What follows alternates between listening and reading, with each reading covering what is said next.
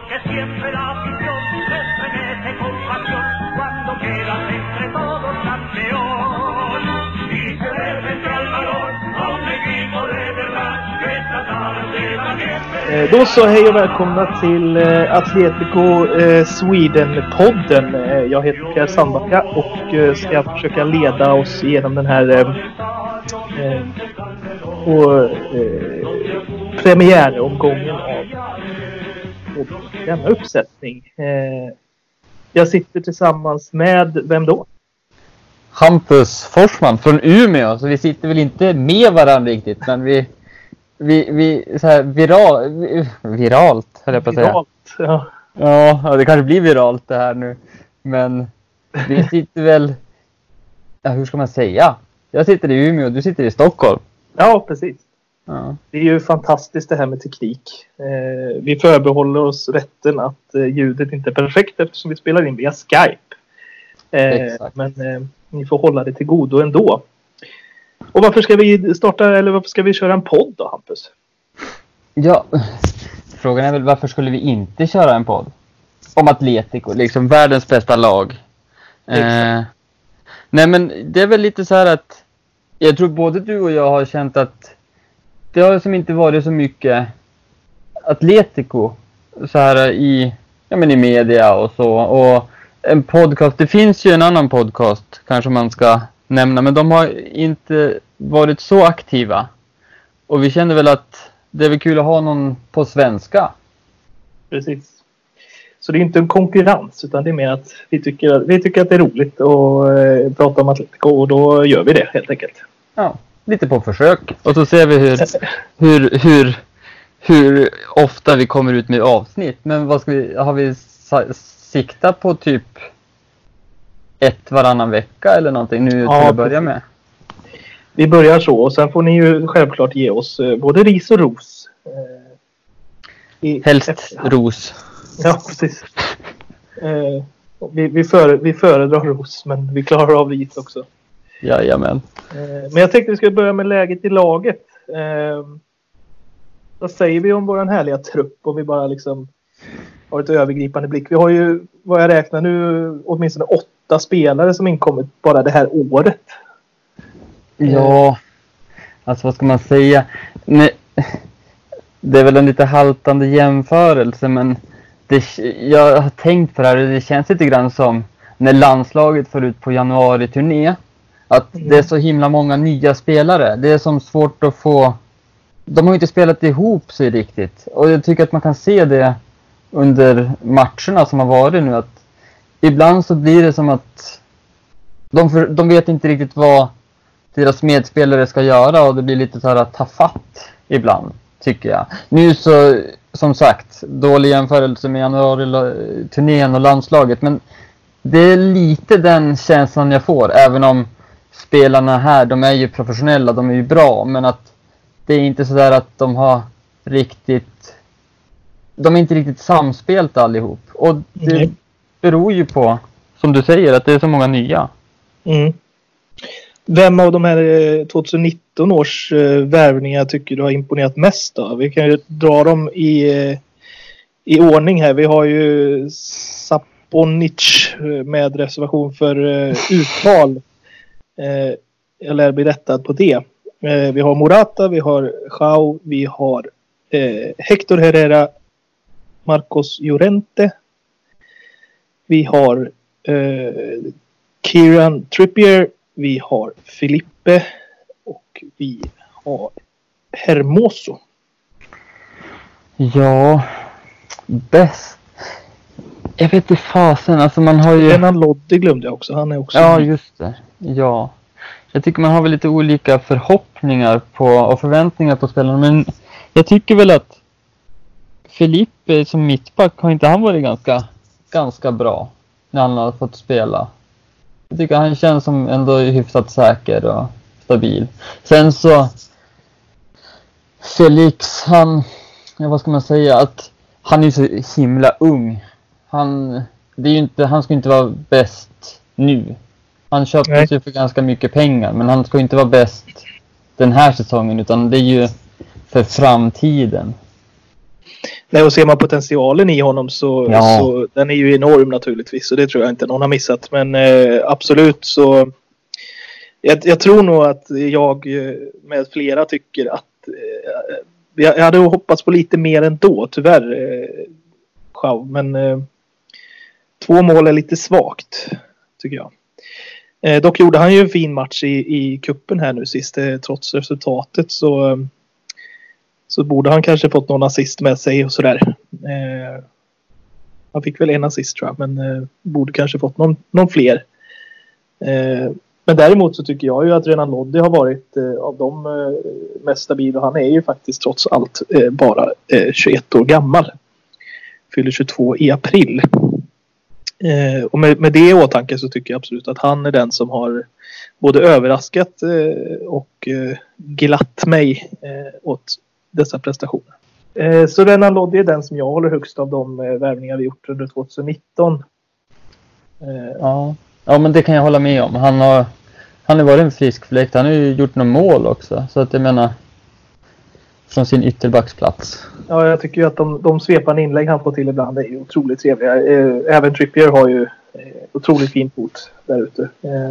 Vilket har gynnat våran vän Alvaro Morata. Ja. Som man kan tycka vad man vill om, men han gör ju sina baljer.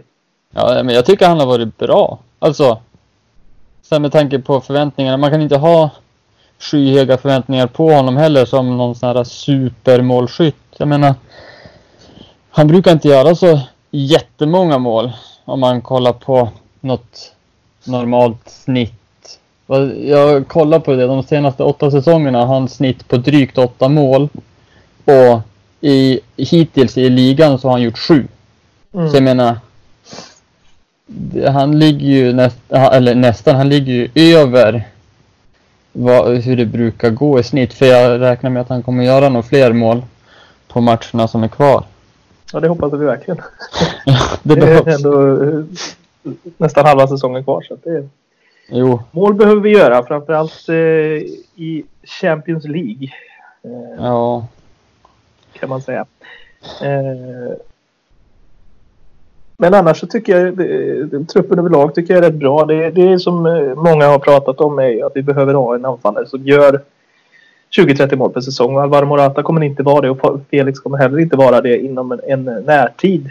Nej. Felix är väl dessutom, som jag ser honom, som mer både mål och assist snarare än att han gör 30 mål per säsong. Eller hur? Jag tycker att han kommer väldigt bra där när han får lite yta och får bollen rätt vän. Jo, det jag har tänkt på när jag ser Felix nu, det känns som att han saknar självförtroende.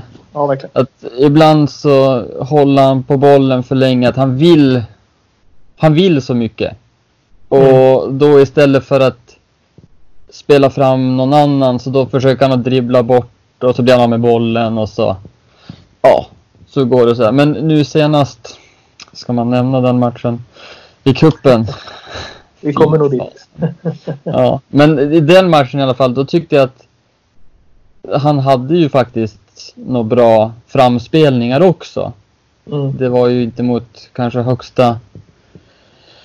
högsta nivå på motståndet, men ändå, alltså jag menar, han har det i sig precis som du säger.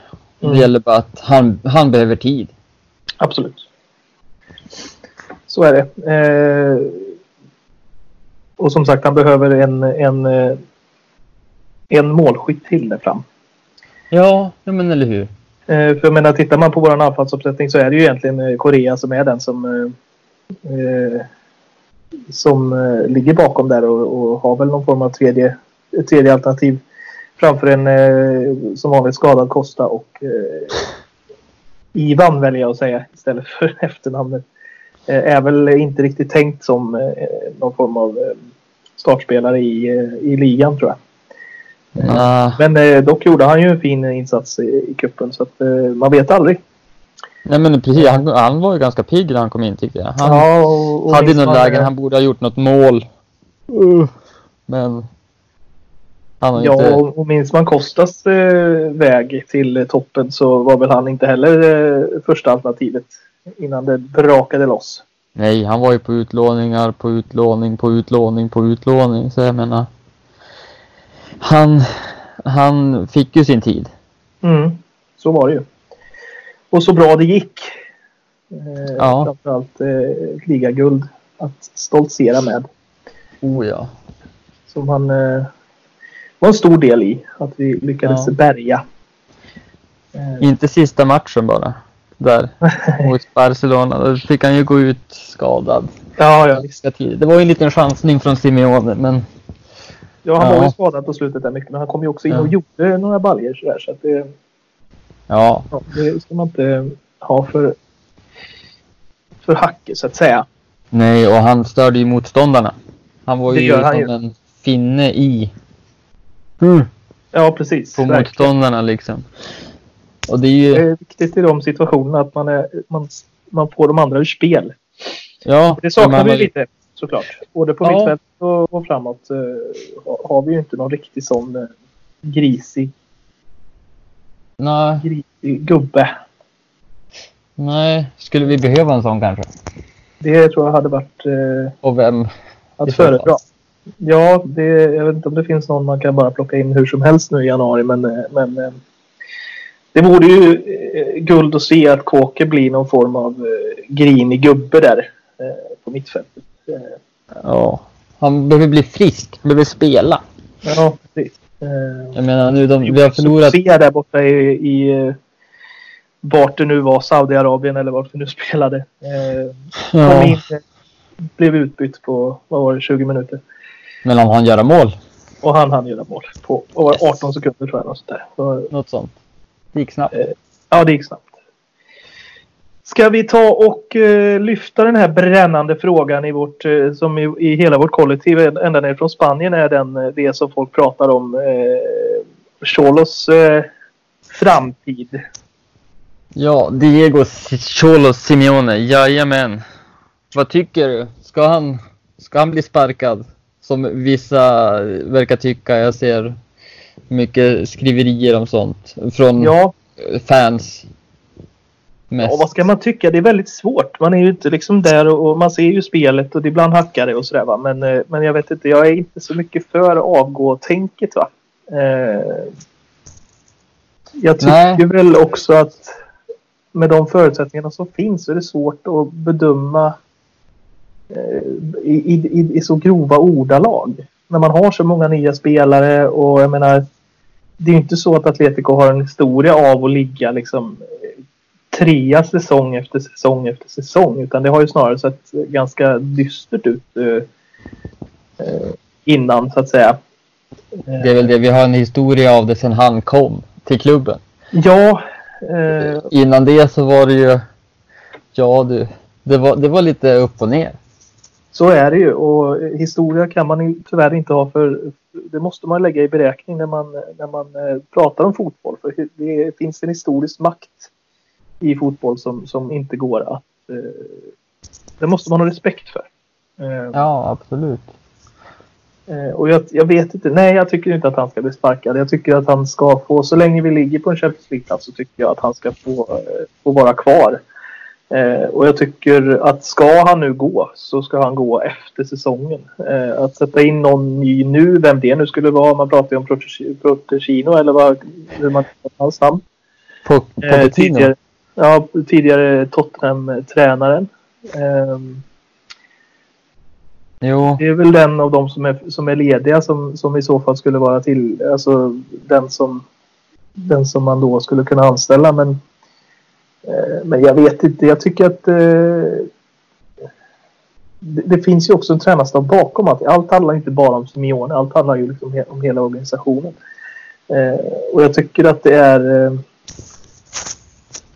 oavsett om man tycker att spelet haltar ibland, så tycker jag att sparka tränaren inte måste vara det kan vara ett kortsiktigt bra alternativ, men i det långa loppet så vet det tusan alltså om det skulle vara det smartaste att göra. Så att jag ställer mig halvt neutral men ganska tydligt nej-sägande att sparka någon innan säsongen är över. Jag måste nog hålla med. Tråkigt för dynamiken, men att jag känner lite så här att visst, nu förlorar vi mot ett division 3-lag i kuppen det var ju så han tog över, så att lite är ju så här, cirkeln är sluten nu, men Just det. men alltså jag menar, vi ligger 3 i ligan. Och så mot 1 och 2, det är ju de här drakarna. De där, ja. De där, ja, som vi inte behöver prata så mycket om. Just det. Men vi har förlorat bara 3 matcher på alltså ligamatcher nu då. På hela säsongen. Så jag menar,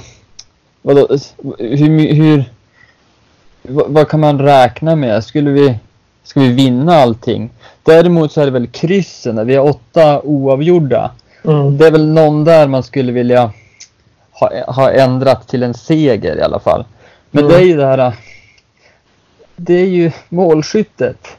Så är det. Jag menar, visst, Simeone och staben där, de har väl någonting med det att göra, men jag menar, till syvende och sist så är det ju spelarna på planen som måste få in bollen. Alltså så här, vi har haft många klockrena målchanser. Men vi har inte fått in bollen. Jag menar, jag kan inte lasta honom för det. Men nu senast, den här cupmatchen mot, ja, vad hette de nu då? Cultural i Deportiva de Leonesa, eller vad det nu var. Jag menar, vi tar ledningen med 1-0 eller 0-1 bortaplan. Problemet är väl att vi backar hem, och det är väl en order av Simeone då. Men jag menar, de här målen som, och det pratade vi om tidigare, att målen som de gör, det är ju som, det går inte att snacka bort. Alltså det är ju kanonvolley 1-1. Och sen ett inlägg från, jag vet inte hur många meter, men ett långt inlägg, och han tar den på ett tillslag och bredsida alldeles vid stolpen. Jag menar, ja, det är svårt. Det är målskyttet som är problemet. Har varit. Och som du sa, 8 oavgjorda hade vi haft egentligen kan jag räkna upp en rad olika spelare som har varit hos oss de senaste åren. Allt från Agüero fram till Griezmann till ja, ni vet ju alla vad de heter så att säga. Så hade vi ju gjort åtminstone 5-6, kanske 10 mål till. Och då hade ju de 8 kryssen antagligen åtminstone halverats, skulle jag säga. Ja, men det känns lite så. Och då hade vi ju typ ledat ligan. Ja. Nästan i alla fall. Jag vet inte huvudräkning så här snabbt. Men vi hade då varit, ja, men jag tror, ja, nästan i alla fall ledning. I alla fall närmare de 2. Sen är det ju också så att ligan har ju jämnat ut lite grann också, tycker jag. Att de lagen bakom tycker jag är eller så har topplagen blivit sämre, men jag tycker absolut att man ser att många utmanar. Utmanar på ett annat sätt nu än vad de gjort tidigare. Jo, men ja, absolut. Vi ligger 3, vi har 35 poäng. Valencia ligger på 8:e plats. Nu är det lite haltande här då, med tanke på att 21 omgången är ju som lite halvt igång, men Valencia är på 8:e plats med 31 poäng, så bara 4 poäng efter. Jag menar, det är jämnt, det är det. Och vi ligger ändå där, trots dåligt målskytte. 22 mål på 20 matcher, det är väl inte jättebra. Det är alldeles för dåligt. Ja, men vi ligger ju ändå med där uppe. Så att jag menar, försvaret, det är ju våran starka sida. Det trodde jag inte inför säsongen, med tanke på alla nya spelare och spelare som slutat och sådär. Godin och Felipe Luis och Juan Fran och, det är ganska små namn. Nej, de var ganska viktiga. Så jag tänkte att det kommer väl att bli inte tätare bakåt, utan snarare tvärtom. Men jag menar, vi har släppt in 14 mål. Det är näst bäst i ligan. Så Grande Oblak. Ja, jag bara hoppas att han får en Zamora till, för målvakten som släpper in minst antal mål.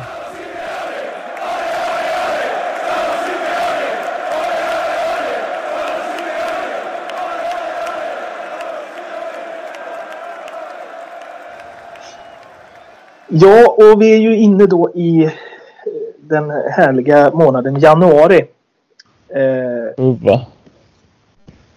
Där vi har ett flertal födelsedagsbarn faktiskt i vårt lag. Men det ska vi inte gå in på nu, utan vi ska gå in på Edinson Cavani som det snackas en del om. Vad har vi för känslor och tankar kring det? Det kan bli bra.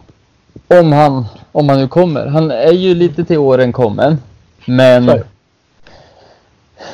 målgaranti är väl fel att säga. Men alltså, jag menar, han vet vart målet står.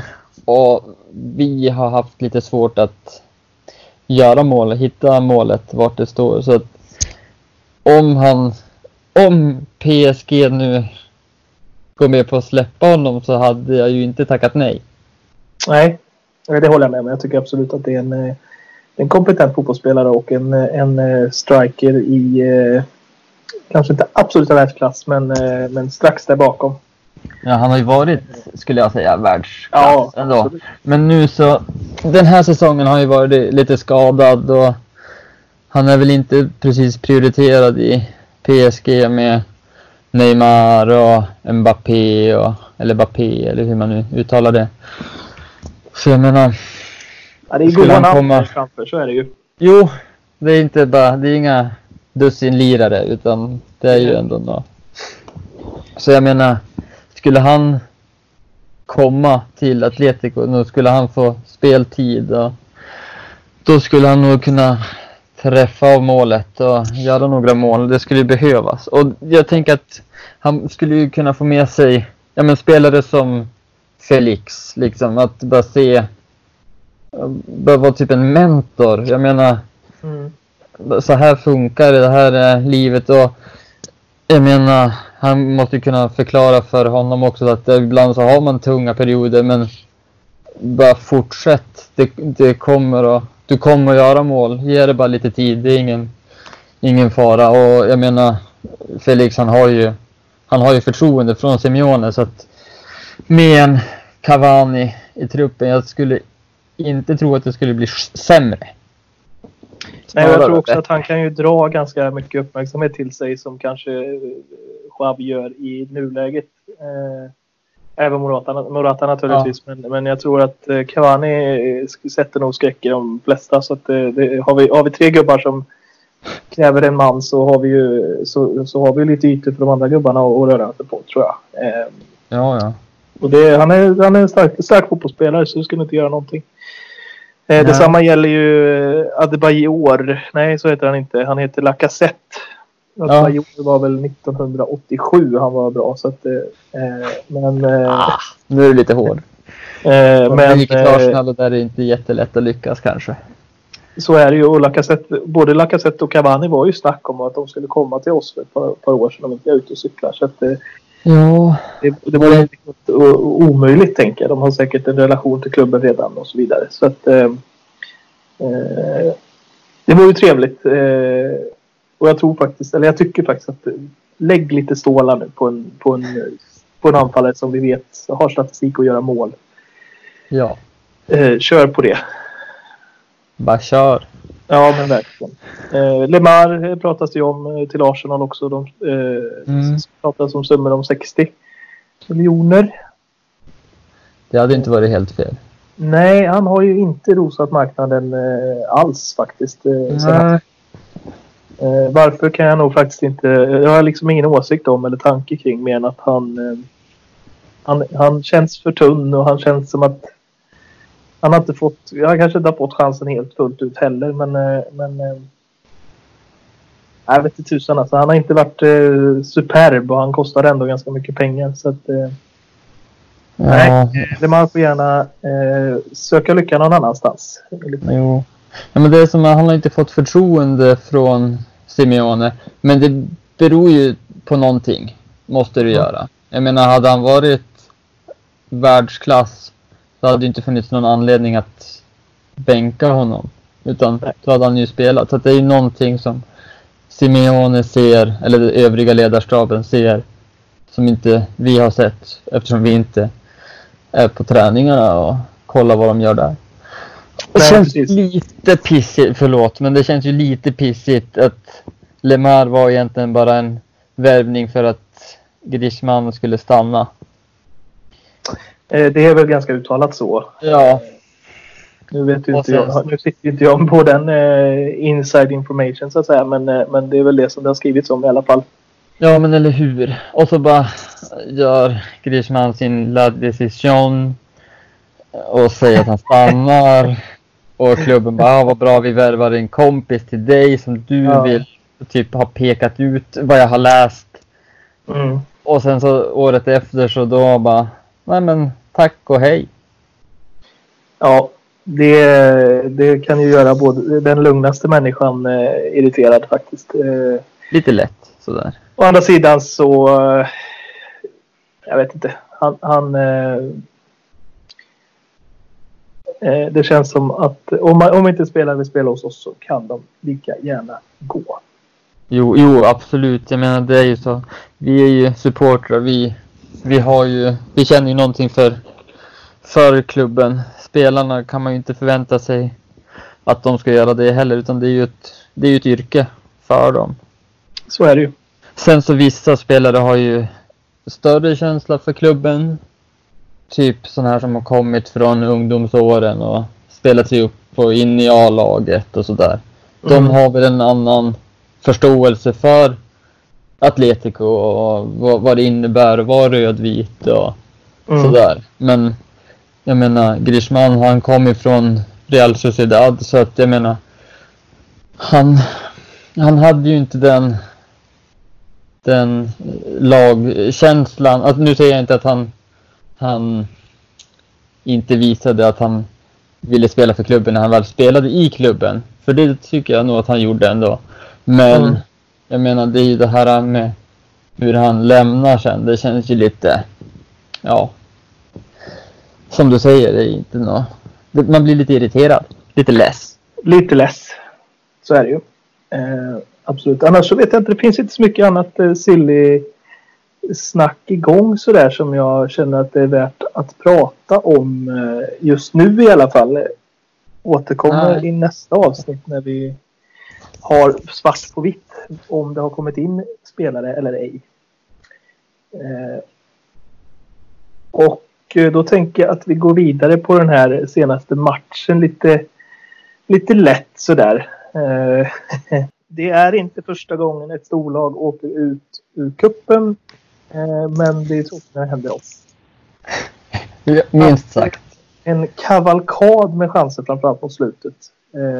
Så vi definitivt borde gjort mål. Jag minns någon form av trippelchans där Thomas bara skulle lägga in den, men fjösa till bollen som att det var en boll eller liknande. Det är på hörnan, va? Ja, precis. Det var ju hyfsat bra. Nu kommer jag inte ihåg vem det var som nickade. Var det Filippe eller någonting som nickade? Och det var ju som bra läge. Och sen så där Thomas, men han får inte dit den. Nej, så är det ju. Jag känner inte att det är så mycket att snacka om det. Vi gör inte en jättebra match och vi ska vinna matchen. Och det är tråkigt att vi inte gör det. Men jag vet inte. Nu låter jag väl som någon bitter gubbe, men kuppen känns väl inte som att det bör fokuseras på i år. Jag skulle hellre se att man lägger allt sitt krut på ligan och Champions League. Och framförallt på ligan skulle jag säga. Just i år. Att säkra en god placering där. Även om jag vill vinna allting varje år hela tiden. Så det handlar inte om det, utan man måste också vara lite realist, tänker jag. Och det handlar inte om en ovilja att vinna, utan det handlar om att vi måste bygga långsiktigt. Prioritera. Lite grann, sådär. Vad vi ska satsa på, för att vi har ju nu med tanke på många nya spelare, så vi måste ju vi kan inte fightas på alla fronter. Så är det ju. Nej, men så är det ju. Och med den truppen vi har så finns det ingen det finns ganska mycket pardon i att vi inte kan vara med och fightas överallt. Ja. Sen så är det ju pissigt att åka ut mot ett Segunda B-lag eller division 3-lag, men så det kan det gå. Så kan det gå. Det är inte första gången för oss, och det är flera andra lag som har åkt ut mot sådana lag, så att jag menar... Ja. Men det är alltid Europa tyvärr. Det låter som en dålig ursäkt, och återigen så vill inte jag att vi ska förlora en enda match, men någonstans så är ligan och Champions League det som jag tycker vi ska satsa hårt på i år. Sen får vi se hur det går i Champions League. Jag menar, ja. vi fick ju Liverpool. Så är det. Jag såg delar av matchen, körde lite dubbelskärm där i torsdags, och såg väl åtminstone halva den matchen, och Wolverhampton kom till väldigt fina kontringar och hade ändå någonstans häng på det. Liverpool är otroligt starka. Har en anfallstrio där som är och den är ju fantastisk på alla sätt. Det går inte att sticka under stol med. Nej. Men det är 2 matcher som gäller. De har mycket press på sig. Vi har ju verkligen ingen press överhuvudtaget på oss. Varför det inte skulle kunna gå? No. Ja, nej, men precis. Jag tror på Vanda kan vi slå alla lag. Ja, en bra kväll. Det jag känner lite så här efter den här matchen är väl att känslan är att det blev inte troligare att vi kommer att vinna eller gå vidare, utan det blev snarare det andra. Men jag menar, chansen finns, och ingenting är ju slut förrän domaren blåser av.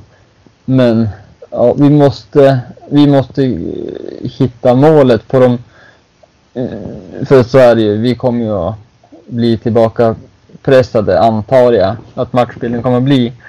Det är ju så Simeone har spelat tidigare också, så att jag menar, vi måste ju vara beredda och skärpta att sätta våra få lägen som vi kommer att få. För bakåt, så vi är starka, men jag menar, det går inte bara att försvara, man måste göra något mål också. Och det är väl det som är problemet. Men som du säger, vi har alla möjligheter. Kanske allra helst just för att det har gått lite så här halvvärs, och vi har ingen större press på oss tack vare det, eller på grund av det. Visst är det så. Men vi får ju anledning att återkomma till den matchen som spelas då den 18 februari klockan 21.00 på Wanda Metropolitano. Fin arena.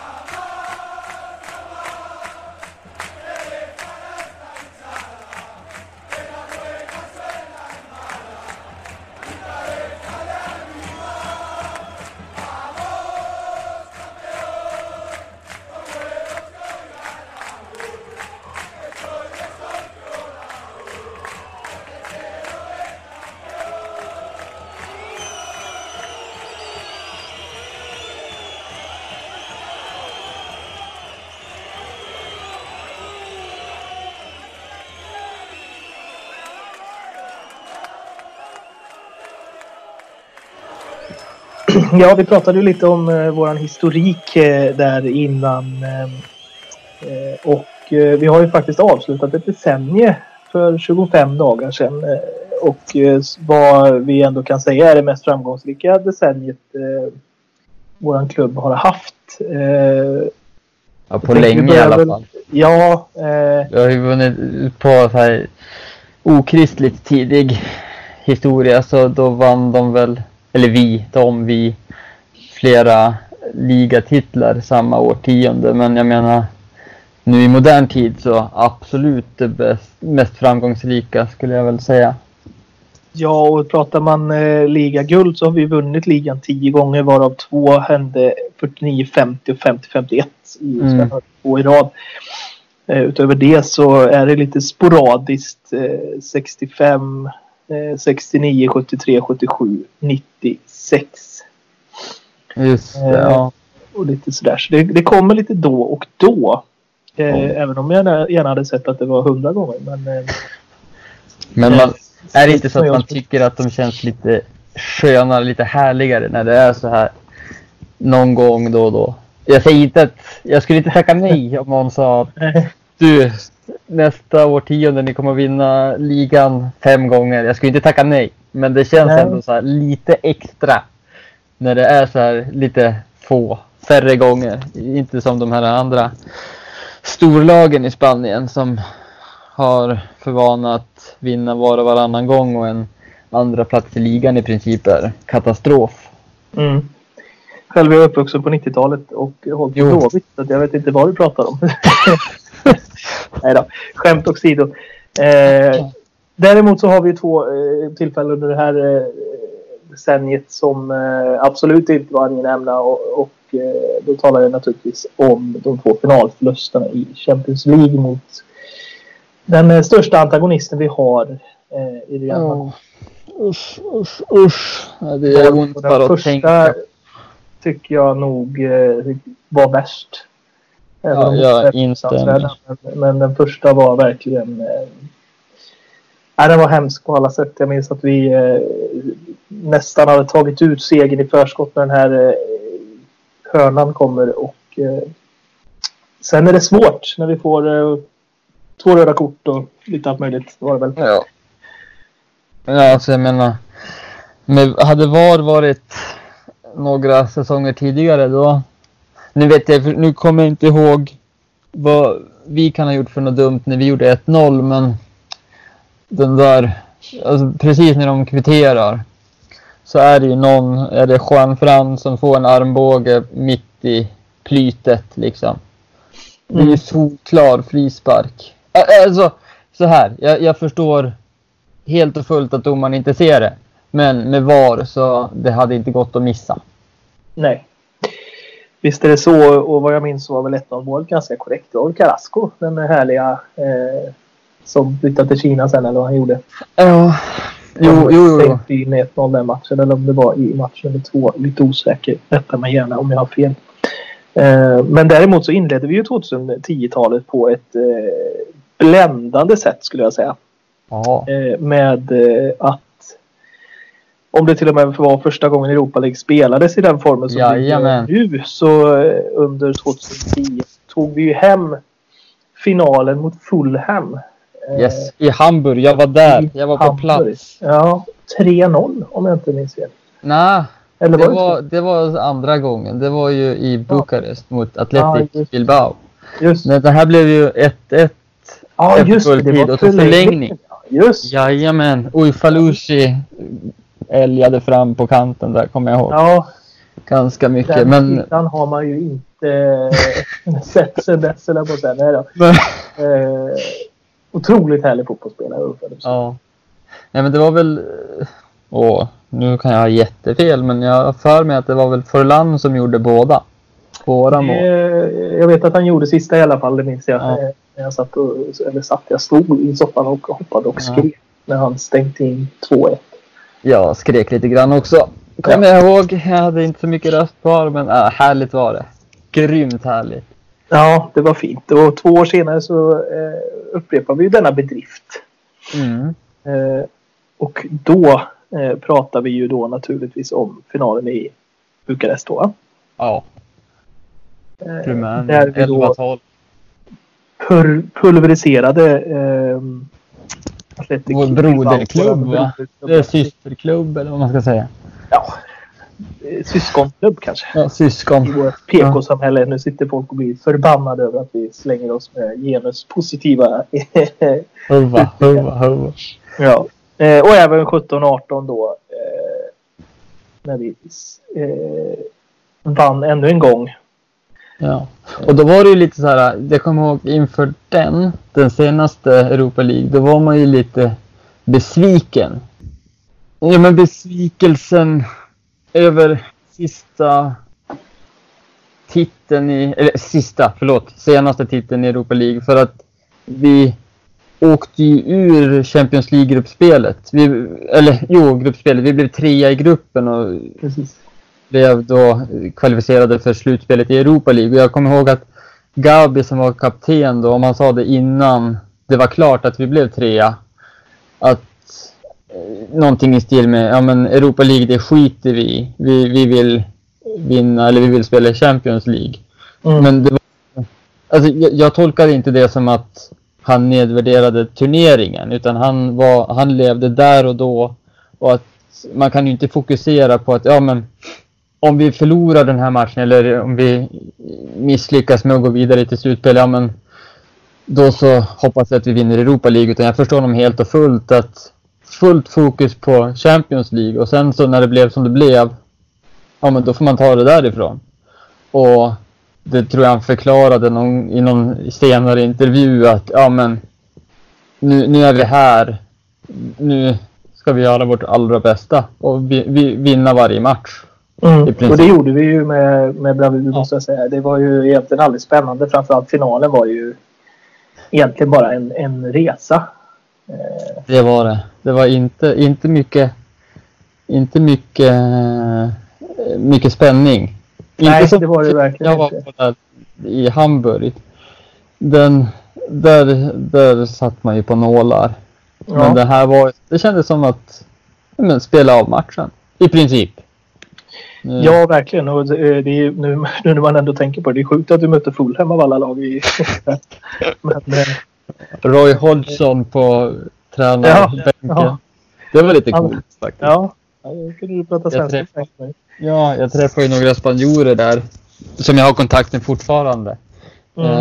Och jag sa det att ja men han deras tränare, han har ju tränat i Sverige och han kan svenska, och de tyckte wow, coolt. Eller men vad fan, nu det är Atletico. Jo, inga problem, men jag hade som ändå lite jag gillade honom. Gillade. Han har inte... Jo, men han är ju, jag tycker han är en gemytlig person, så att det, men jag undrar honom inte Europa League-guldet 2010. Nej. Jag sörjer ju inte att han inte var. Men sen var det ju också så att det enda spännande, om vi går tillbaka till 2018, är ju att vi mötte ju Arsenal i ett dubbelmöte som slutade 2-1 totalt. Det var väl den mest spännande och kanske svåraste utmaningen vi hade. Mötte just Lissabon innan där, vann med 2-0 hemma, förlorade med 0-1 borta. Jo. Jag kommer ihåg Arsenal-matchen. Det var ju det finns ju bilder på internet. Det är bilder på 3 Arsenal-fans som typ hånskrattar och räcker finger. Ja, det kanske de inte gör, men jag har inte bilden framför mig. Men alltså åt Simeone. Och jag tänkte det där och då att fan vad skönt att klämma dit dem. Alltså i returmötet och gå vinnande ur det här. För vad fan, lite hyfs får man väl ha. Jag tror jag såg den bilden då även efter att det var klart att vi hade vunnit dubbelmötet där.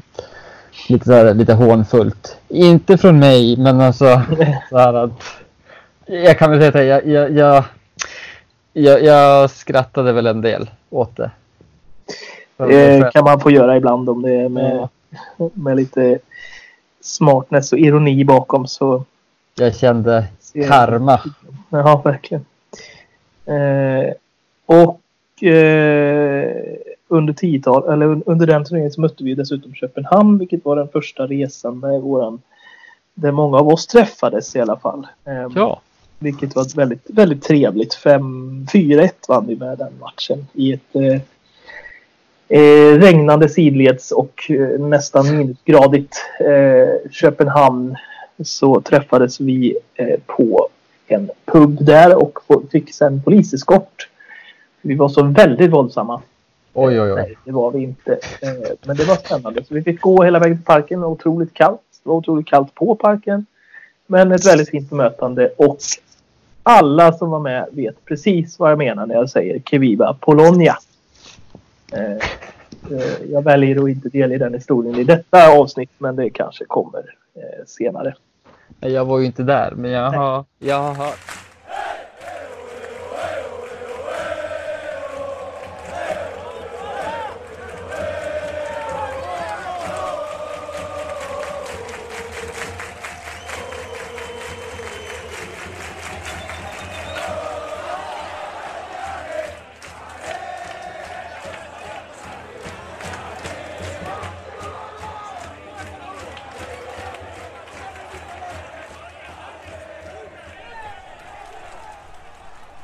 Och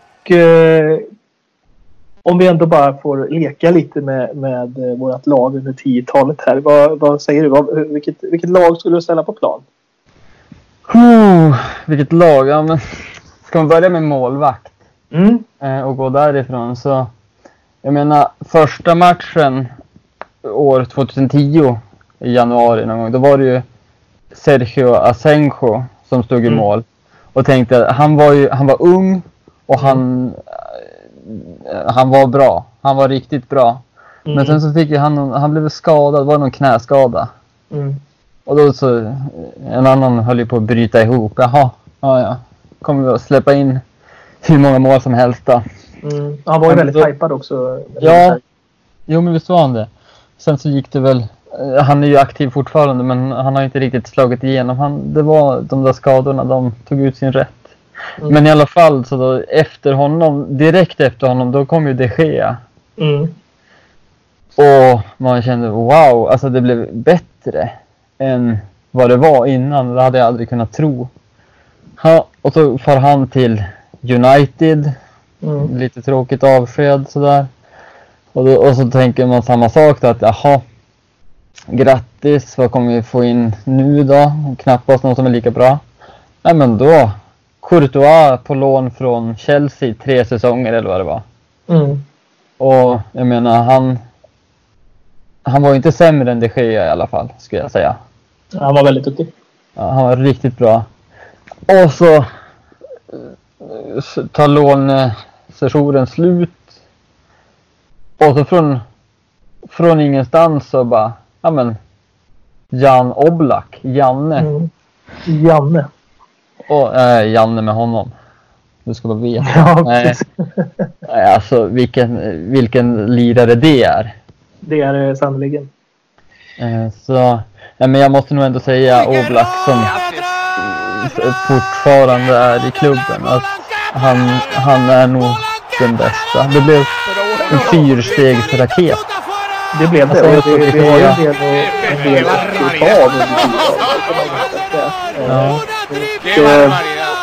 jag tänker att jag inte kanske blir så hård, men Oblak är också min nummer 1. Yes. Ska du köra högerback?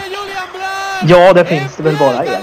Det är väl inte snack om det. Den ständige 10-åringen Juan Fran ligger varmt om hjärtat. Det finns ingen konkurrens i mina ögon där. Nej, jag kommer ihåg när han kom, då var han ju mittfältare. Och jag kommer ihåg att det är första gången och enda som jag kände att varför tar vi in honom? För min fotbollskunskap den kan ju sammanfattas där då, men att jag tyckte han spelade bort bollar och det var som inga passningar riktigt, tyckte jag. Nu tog man väl i lite grann för att man kände ju som att nej, men varför? Men sen alltså han skolas om och blir högerback. Alltså, det finns ju, han är kung. Jag kommer ihåg han drog ifrån Cristiano Ronaldo en gång liksom.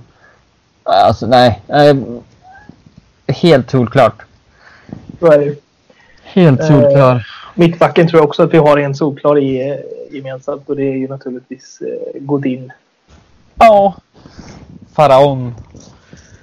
Det går ju inte att sätta ett lag på banan och inte hålla med. Nej, alltså jag menar nicka in 1-1 som säkra ligatiteln mot Barcelona i Barcelona. Ja, Hampus, nu börjar vi närma oss slutet på den här lilla podden. Vi Detta är ju då den första inspelningen vi gör du och jag tillsammans. Det har ju gjorts flera som vi pratade om i början med andra deltagare.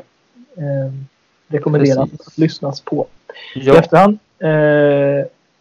Men den första i listan av mest gjorda mål i vår klubb. Kan inte du berätta om det? Jo, där har vi ju en kändis, i alla fall i Atletico-kretsar. Luis Aragonés. Han är ju, ja, ni alla känner väl till honom. Kanske inte direkt från Atletico där han gjorde 172 mål och är bäst i klubben med det någonsin. Men han var ju även tränare för laget. Och han har ju tränat spanska landslaget, bland annat när de tog EM-guld. När nu det var det 2012? 2012 borde det ha varit, va? Ja, eller? Han var nog inte tränare. Han var tränare 2004-2008. Eller var det 2008? 2008. Ja, skulle jag säga. Ja, precis. Spanska landslaget EM 2008. Ja. Han vann ju La Liga med Atletico Madrid som tränare 1977, Copa del Rey 76, 85, 92.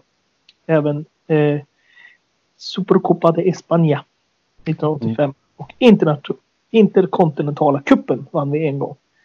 Yes. Supercupen vann han tyvärr med Barcelona. Nej, Copa del Rey vann han med Barcelona 1988. Det var lite trist. Men i alla fall framträdande spelare kan man säga. Ja. Så han får vara våran symbol för vårt första avsnitt. Ja. Tycker jag det är en bra början. Verkligen, vi hedrar hans minne. 75 år gammal blev han, dog 1 februari. Så det är ju i tiden kan man säga. Det är alltså bara ett par dagar kvar tills hans frånfälle. Alldeles för tidigt. Verkligen. Men roligt. Ni får jättegärna komma med ris och ros, som sagt. Vi vill göra den här podden så bra som möjligt. Och så lyssningsbar som möjligt, såklart. Vi förbehåller oss att ljudet inte är perfekt, men vi gör det här för att det är roligt att prata om Atletico Madrid. Tips på ämnen, eller direkta frågor till oss är välkomna. Ris och ros är välkommet. Och tack Campus för den här första omgången av Atletico Sweden-podden. Tack själv. Det här får vi göra om. Det får vi göra om. Vi hörs om cirka 2 veckor med nya ämnen och nytt gött snack. Jajamän. Ärligt, ha det bra hörni. Hej.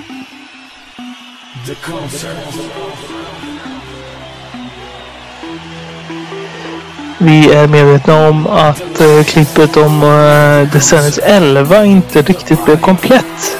Men ni får ta det som en cliffhanger. Det här är första gången vi gör det här. Och det kommer att komma fler namn nästa gång. Då kör vi lite fler mittbackar, mittfält och anfall. Håll till godo. Tack för att ni har lyssnat. Vi hörs snart igen.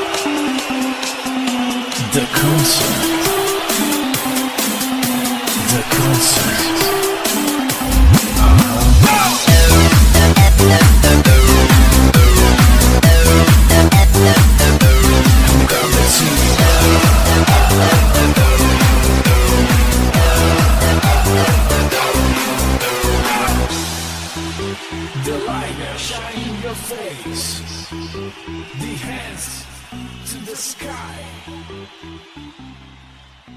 The bass.